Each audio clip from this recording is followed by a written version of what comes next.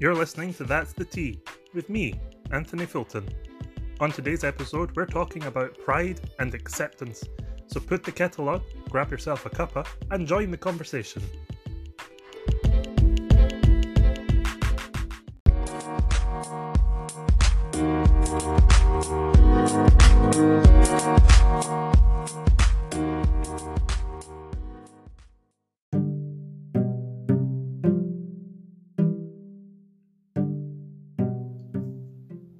Hello, welcome to the first podcast episode of That's the Tea. For those of you who have no idea who I am, my name is Anthony Fulton. I'm from Scotland and I'm an actor, sometimes. Other times I'm a writer or a gamer, but mostly I'm a dreamer. Some of you may recall way back in January I started a YouTube series that was also called That's the Tea. There were only 2 episodes that made it onto the channel, so don't worry if you didn't see it or can't quite remember it because it didn't last very long. But the purpose of it was basically to give me something to do. Throughout lockdown, I got very bored very quickly. I'm sure most of you can relate to that feeling. And hosting a chat show type series was something I kept wanting to try out for a while, but I kept putting it off. Either I was too busy or I would just find a way of talking myself out of the idea. But this year I decided, why not? Let's just try it. So here we are. And truthfully, this is a very new experience for me. So don't be shocked if it's a little rough around the edges at parts. I'm still learning as I go along. But running a podcast series in place of the YouTube series does have its benefits. For starters, it means I don't have to worry about covering up any spots or blemishes or making sure that my hair is under control because, let me tell you, that's honestly more hassle than it's worth. My hair has a complete disregard for decency and does whatever it wants to do at any given time, regardless of what I want it to do. So, yeah. Welcome to the first podcast episode of That's the Tea. Now, part of me deliberately wanted to wait until now to get it all started, because I knew I wanted to do something, especially for Pride, and I thought, why not wait to start the series during Pride, and that way it's special for 2 reasons. And I've got a couple of things I want to talk about, so without further ado, let's get into it.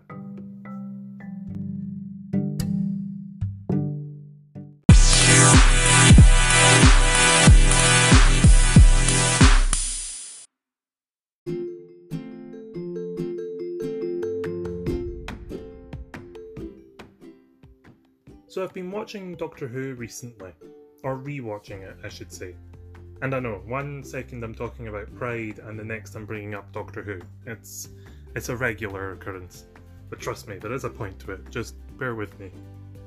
Now, anyone who knows me personally knows just how obsessed I am with Doctor Who. I would call it a guilty pleasure, but I don't even feel that guilty about it. It started when I was 7 years old. I used to watch episodes from the classic era that my dad had on video. I mean, that's how far back we're going. He had these episodes on videotape. So then when Doctor Who returned to our screens in 2005, I'd already been watching it for about 3 years. So yeah, the obsession hit me pretty hard. And I've been re-watching them recently because for the most part, through the Christopher Eccleston, David Tennant and Matt Smith years, I've seen every episode loads of times. I mean, we're talking well into double digits for each episode. I was just constantly watching them. When it was raining, when it wasn't raining, after school, when I should have been doing homework. It was constant. And every Saturday for 13 weeks of the year, I would sit and watch the new episode being aired on BBC One, and then on the next Sunday, I would sit and watch the exact same episode being repeated on BBC Three. It was a weekly routine. Every Christmas as well. No Christmas was complete without having the Doctor Who special to watch, and I would always beg my mum to make sure that Christmas dinner and everything else was done before it came on, so that I could just sit and focus all of my attention on it for an hour. They don't even do the Christmas specials anymore. They started doing New Year's Day specials instead, which it's just not the same. It's totally broken tradition. It hurts. But that was my life growing up. Just loads and loads and loads of Doctor Who. I bought the magazines. The walls of my room were covered in posters and stickers. I had toys and books and DVDs. I even went to one of the exhibitions in Glasgow for my 14th birthday, I think. Yeah, I was fairly hooked on the show. And in a way, it has influenced the direction that my life has taken quite drastically, because when I was younger, going back to when I first watched those old episodes with Tom Baker and Peter Davison, I wanted to be the Doctor. That was what I wanted to be when I grew up, not an astronaut or a detective or anything that kids usually say that oddly seems more achievable in comparison. No, I wanted to be the Doctor, and that is what drove me towards acting and drama. My driving force for years and years and years is this unyielding ambition to be the Doctor. So there's a little bit of insight into who I am as a person. I can totally understand if you want to back away slowly and never return. But anyway, back to the point I was trying to make. Rewatching Doctor Who, I've noticed a few things that I didn't really notice before, or things that I had noticed but never really put too much thought into. So I'm currently working through the Peter Capaldi years that I've not seen much of. I've only watched those episodes maybe, I don't know, once or twice, because at the time that they were being broadcast I was going through my college years and studying full time, and generally just being too busy to watch them more than the once. So I don't know those episodes as well as the others that came before it. So I'm rewatching them. And like I've seen things that I'd never noticed before. And one of those things is this recurring theme of acceptance that gets played on throughout Capaldi's run, particularly in his first couple of episodes as the Doctor. So Peter Capaldi was 50 years old when he took over the role of the Doctor, which was quite a fair jump in age from Matt Smith, who was only 31 when he left the series. And even in comparison to previous actors who'd played the Doctor, Peter Capaldi was the oldest actor at the start of his run since Jon Pertwee back in 1966. So it was quite a bold move for the show to make, and while I don't personally remember there being much negativity surrounding Peter Capaldi's casting, there was a sort of worry, I guess, that it would create a divide in the fans. A bit like when Matt Smith took over from David Tennant, and suddenly, the show was dropping fans left, right and centre, because they absolutely adored David Tennant and could not possibly imagine the show without him. And admittedly, I was among those that loved David Tennant's version, and still do, to this day, rank him as one of my favourite Doctors, if not my favourite of the Doctors. But I kept watching the show. I stuck with it. And it was weird because I did have an internal resentment of Matt Smith's Doctor for so long, but I carried on knowing that eventually I would get over it. And I did. 6 episodes before he then left the show. Yeah, it really took me that long to finally admit to myself that Matt Smith was a good Doctor. I mean, thankfully that acceptance then applied through all of his episodes. When I went back and rewatched them, I found I was able to appreciate them more than I did the first time round. but there were a lot of people who just gave up altogether. They quit. A lot of fans just left because David Tennant was gone, and they had decided in their own minds that Matt Smith was not good enough for them. And I think Stephen Moffat, the head writer at the time, almost expected a similar reaction when Peter Capaldi took over. That's at least the impression that I got from the way that Peter Capaldi's first couple of episodes really target this story about change and acceptance of change. You know, you had the companion at the time, Clara Oswald, who had travelled with Matt Smith's Doctor and established this fun, flirty, almost boyfriend-girlfriend level of friendship with him, and then suddenly witnessing him regenerate into this much older and much more serious person. And to begin with it, she's quite opposed to this change, almost in a stage of denial. She refuses to accept that the Doctor is the same person. You know, she makes out that the Doctor is gone, when the reality is he's just changed his face. So then their first episode together is all about trying to reinforce this idea that even though he's no longer her young-looking gentleman friend, as they put it in the show, but that he's still very much the Doctor. And eventually she comes round to accepting this and agrees to keep travelling with him, even though, you know, she's still a little unsure about where they go from there and how things are going to work out between them. She goes along with him. And, you know, there's a few bumps in the road. There's some arguments, a lot of shouting at each other. They kind of go from being boyfriend and girlfriend to an old married couple. It's great. But that sort of acceptance is kind of what inspired my topic of discussion for this podcast. Acceptance. And what it means to different people. So, in preparation for the big premiere episode, I asked around some of my friends and peers what acceptance means to them, and the responses I received were fantastic. So if any of those people are listening now, I want to say a big thank you to all of you for contributing.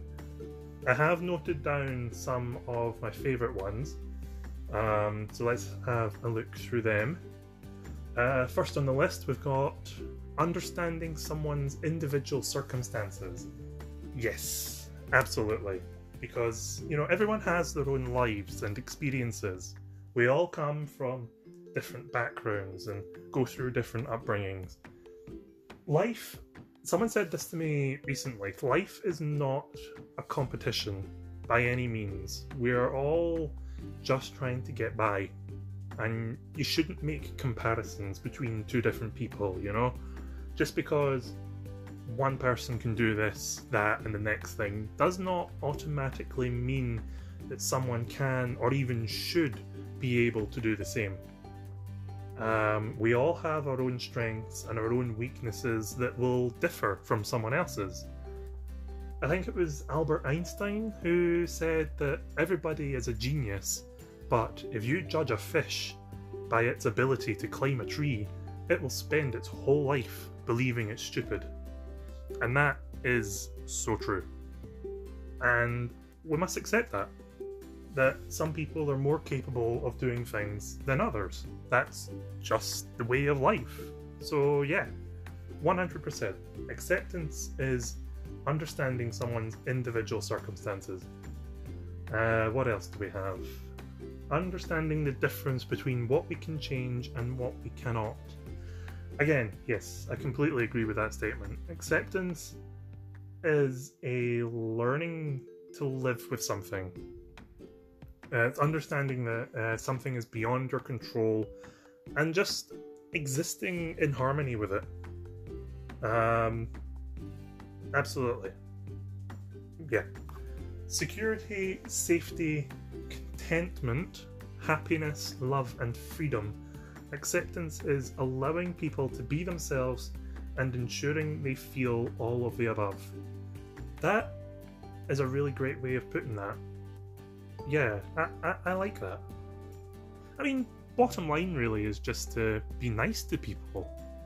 That's really all anyone is asking for or looking for. Nobody wants people making judgments or remarks or commenting and criticizing on the way that they live their lives. For the most part, people just want to live in peace and not have to deal with hassle on a daily basis. So yeah, just accept that everyone has a different way of living and move on. Be kind, be nice, be the best you can be, always. And this one, which is possibly my favourite one because it perfectly summarises what acceptance means to me too. Acceptance can mean a great many things depending on the situation. Sometimes it's the final stage of grief, when we accept things beyond our control and we can move along in life without it pulling us backwards. That does not mean we forget or that it doesn't hurt. It just means we accept it. Another meaning is when you accept that someone may not have the same lifestyle, opinion, or choices that you do, but you don't hate them for it or try to make them feel less for it.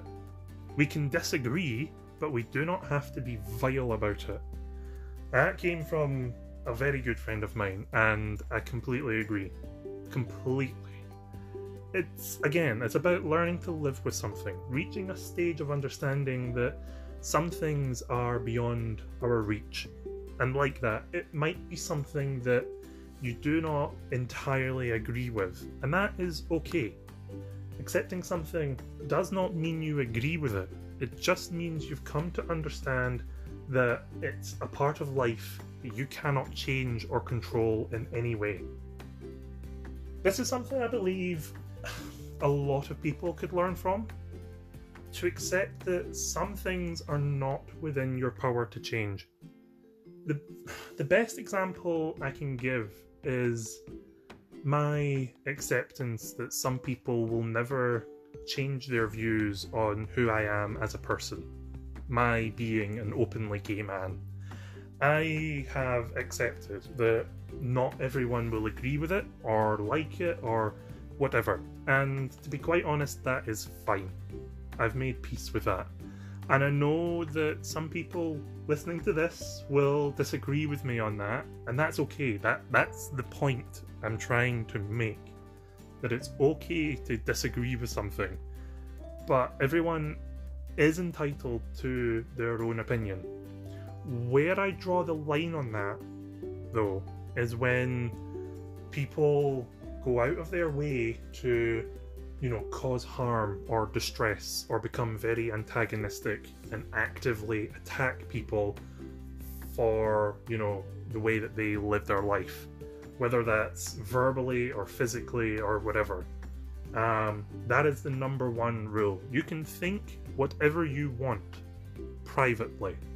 The minute that you speak out against me or anyone else, the minute you do anything, whether that's a joke or a snide remark or a criticism on how I should live my life or how anyone should live their life, that's when I have an issue. That's what I will not accept. That's something we should all refuse to accept. It is not okay to attack anyone or criticize or judge anyone for the way that they live their life. And I will happily defend anyone who is in a position where they will be where they're being openly discriminated against. No way. Be civil, be respectful, be kind.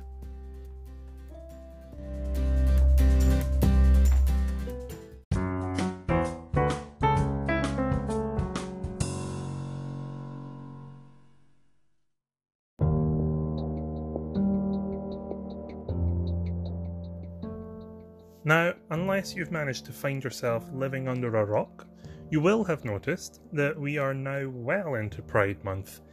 So in case you were wondering why suddenly all of your favourite brands and companies and friends are suddenly displaying their rainbow profile filters, now you know. Pride is a massive event that takes place every single year. Every June, around the world, people come together for a whole month dedicated to the awareness and promotion of LGBTQ rights. Countless parades and marches and events with plenty of multicoloured banners and costumes and flags to go around. Unfortunately, this year, with the coronavirus pandemic still being ever present in many countries, a lot of the usual festivities and celebrations have been cancelled. But have no fear, for Pride shall return in full force very, very soon.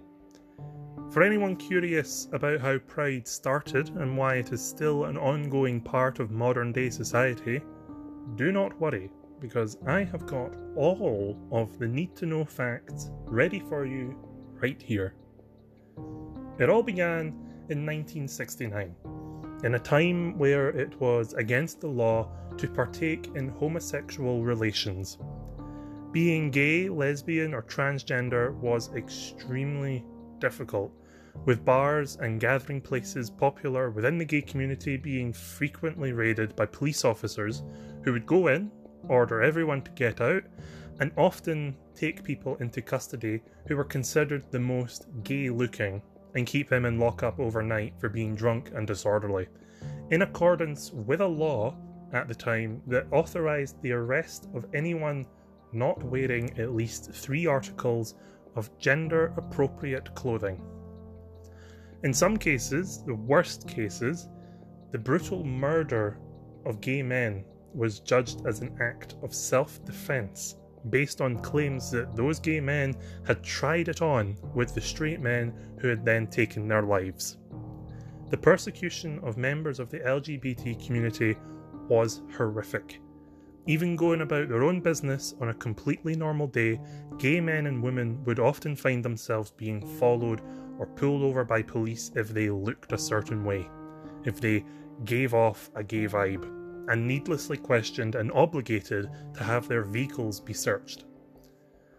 Prior to 1969, many protests against this treatment were made, but all were eventually dispersed and shut down. For many years, it seemed like a future of acceptance and change was impossible. That was until the early hours of June 28, 1969, in a small bar in the Greenwich Village neighbourhood of New York City, known as the Stonewall Inn. A group of 9 police officers entered the establishment and, as they had done many times before, ordered everyone to clear out, arresting members of staff for selling alcohol without a licence and taking many patrons of the bar into custody in accordance with the law regarding 3 articles of gender-appropriate clothing. While the police had come to expect people to fear their very presence, acting as a deterrent to these individuals, that they would arrive on scene to perform a raid and find that anyone in the area who was able to flee and get away would do exactly that. What they were not ready for was the total opposite.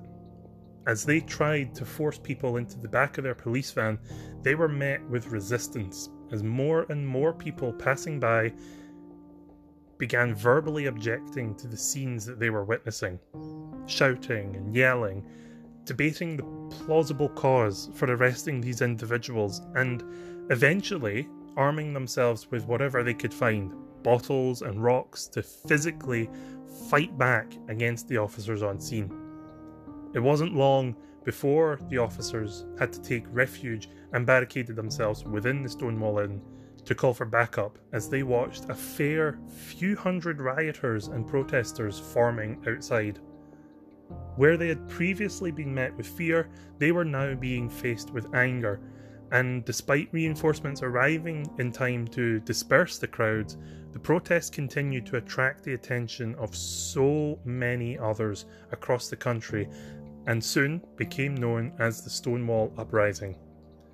It was the first time that such an instantaneous act of protest had occurred, with people uniting and standing together against intolerance and discrimination. And from that moment on, protests across the country and soon the world took place.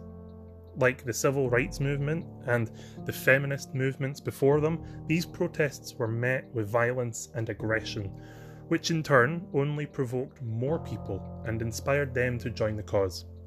Groups like the Gay Liberation Front and Gay Activism Alliance were formed that took charge of launching numerous demonstrations, as well as often publicly confronting political officials in the street and demanding change.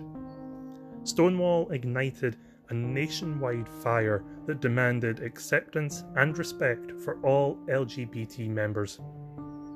1 year later, on 28th of June 1970, on the anniversary of the Stonewall Uprising, New York City saw its first Gay Pride March. It saw marchers make their way from Washington Place up 6th Avenue towards Central Park.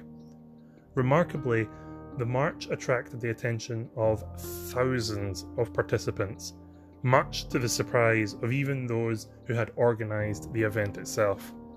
And with every passing year, more and more participants joined these marches in commemoration of the Stonewall Uprising. Just over 50 years later, the Pride March still takes place in several cities and countries all around the world. And while the decades have seen a significant change in the treatment of LGBTQ members, there is still a long way to go. This year in the United States of America, newly elected President Joe Biden has already signed executive orders to recognise more protections against discrimination based on sex, to include sexuality, gender identity, and sex stereotypes in several areas, including housing, education, and access to shelters. He's also ordered all federal agencies to review their existing regulations and policies that prohibit sex discrimination to ensure that they include sexual orientation and gender identity. On the 25th of January, President Joe Biden also signed an executive order ending the ban on the service by transgender people in the military that was put in place only 2 years prior by President Donald Trump. And again, in May, President Joe Biden reversed a policy also enacted by the Trump administration that allowed healthcare companies to deny coverage to gay and transgender people. That's been reversed now. And while all these things are good and definitely a sign of progression in modern day society, it is important to remember that the biggest reason that Pride is still held annually is that not everyone lives in countries where these protections are put in place. There are still over 60 countries around the world that have laws in place making homosexuality illegal, and in many of those countries, gay sex is punishable by death.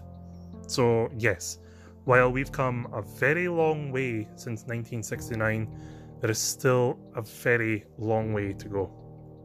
Even in remote areas of the United Kingdom, there are communities that shun and discriminate against those who are gay or transgender. Homophobia and transphobia are still very much a continuing presence in society, and while there are now laws against acts of discrimination, many people do not feel safe enough to be who they are in fear of being met with resistance and aggression. And that is why Pride is still very much an important part of society. To serve as a call for respect and acceptance. To serve as a reminder that many people, both young and old, still face resistance and discrimination against who they are. To serve as a reminder that we are here to stay, no matter how hard anyone tries. If you are gay, bisexual, transgender, queer, pansexual, asexual, non-binary, whoever you are loved. You are beautiful. You are you.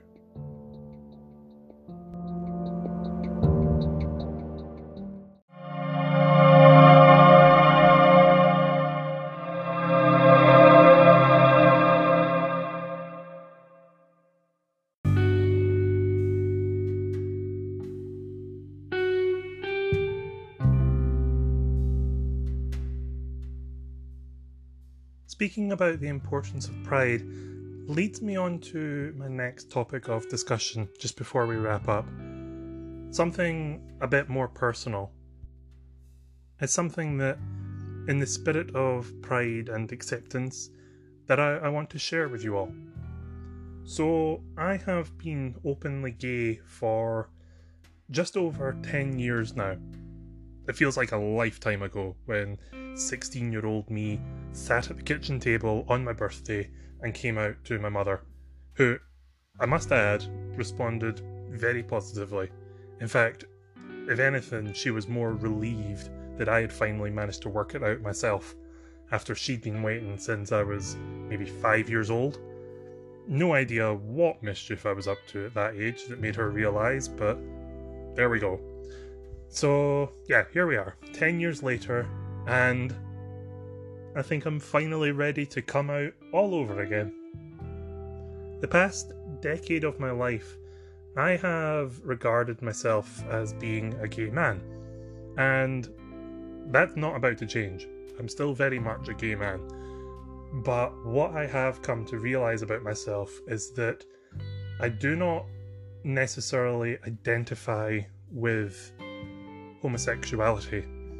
In fact, to be more specific, I am homo-romantic. Now, I can almost hear people asking, what does that mean? What is the difference? And the answer is nothing at all. Nothing that anyone would actually notice. I am still very much the same person I was before. I've not changed. I've just come to realise that sex is not for me. I neither like it nor want it. So really it shouldn't bother anyone at all unless you had other plans, and we'll just leave that there. But it is something that I feel the need to publicly address, because I don't feel there's enough representation for people in the same boat as me. People that, reading through the definitions of homosexuality and asexuality and all the categories in between, and not quite fitting with any of them, is a strange place to be. And it can be quite isolating too, because from my experience, there was a long time where I thought I was broken because I didn't quite fit anywhere. Sexuality is such a fluid thing. It's impossible to stick a label on absolutely everything, no matter how many countless labels there are already. And I'm not the biggest fan of labels in the first place, so when people try and assign one to me and almost decide who I am for me, that's not okay. That annoys me. For now, I have found comfort and security within the category of homo-romantic, and that is where I'm staying. But it can be difficult, especially in the world of dating. I cannot tell you how many unsuccessful relationships I have been in, because while I was trying to figure out who I was, the guys I was with were not ready to commit to a relationship where sex was not an option. So yeah, that can be a bit emotionally tough to deal with. But that's just a part of life. When it comes to romance though, I am your guy. This is starting to sound a bit like a dating profile. Date nights and romantic gestures are something of my superpower. I am that guy that still likes the idea of Valentine's Day. I know, it's sickening, but I do. I don't often act on it. I rarely ever send cards out to anyone. In fact, the last time I did was just before lockdown hit Scotland. I gave a card to someone that I'd had a crush on for a couple of years, and it was as cringy as you would expect it to be. I wasn't expecting anything to come from it, more just as a way of shutting down the little voice in my head saying, "You'll regret it if you don't." So I did. And yeah, nothing came of it. In fact, we ended up locking down and not being able to see anyone at all for a year and a half. So if that's not a sign, then I don't know what that is. Do I regret doing it though? No. Because like that, it stopped me from constantly thinking about doing it. It let me accept, there's that beautiful word again, that it wasn't going to happen. And I could move on after months and months and months of debating. Maybe it could happen. No, it'll never happen. But maybe it could happen. So I did it. And eventually, one day I will meet the right person for me. Someone who ticks all of the boxes and we can live happily ever after together. One day. I believe it's going to happen. And you will too.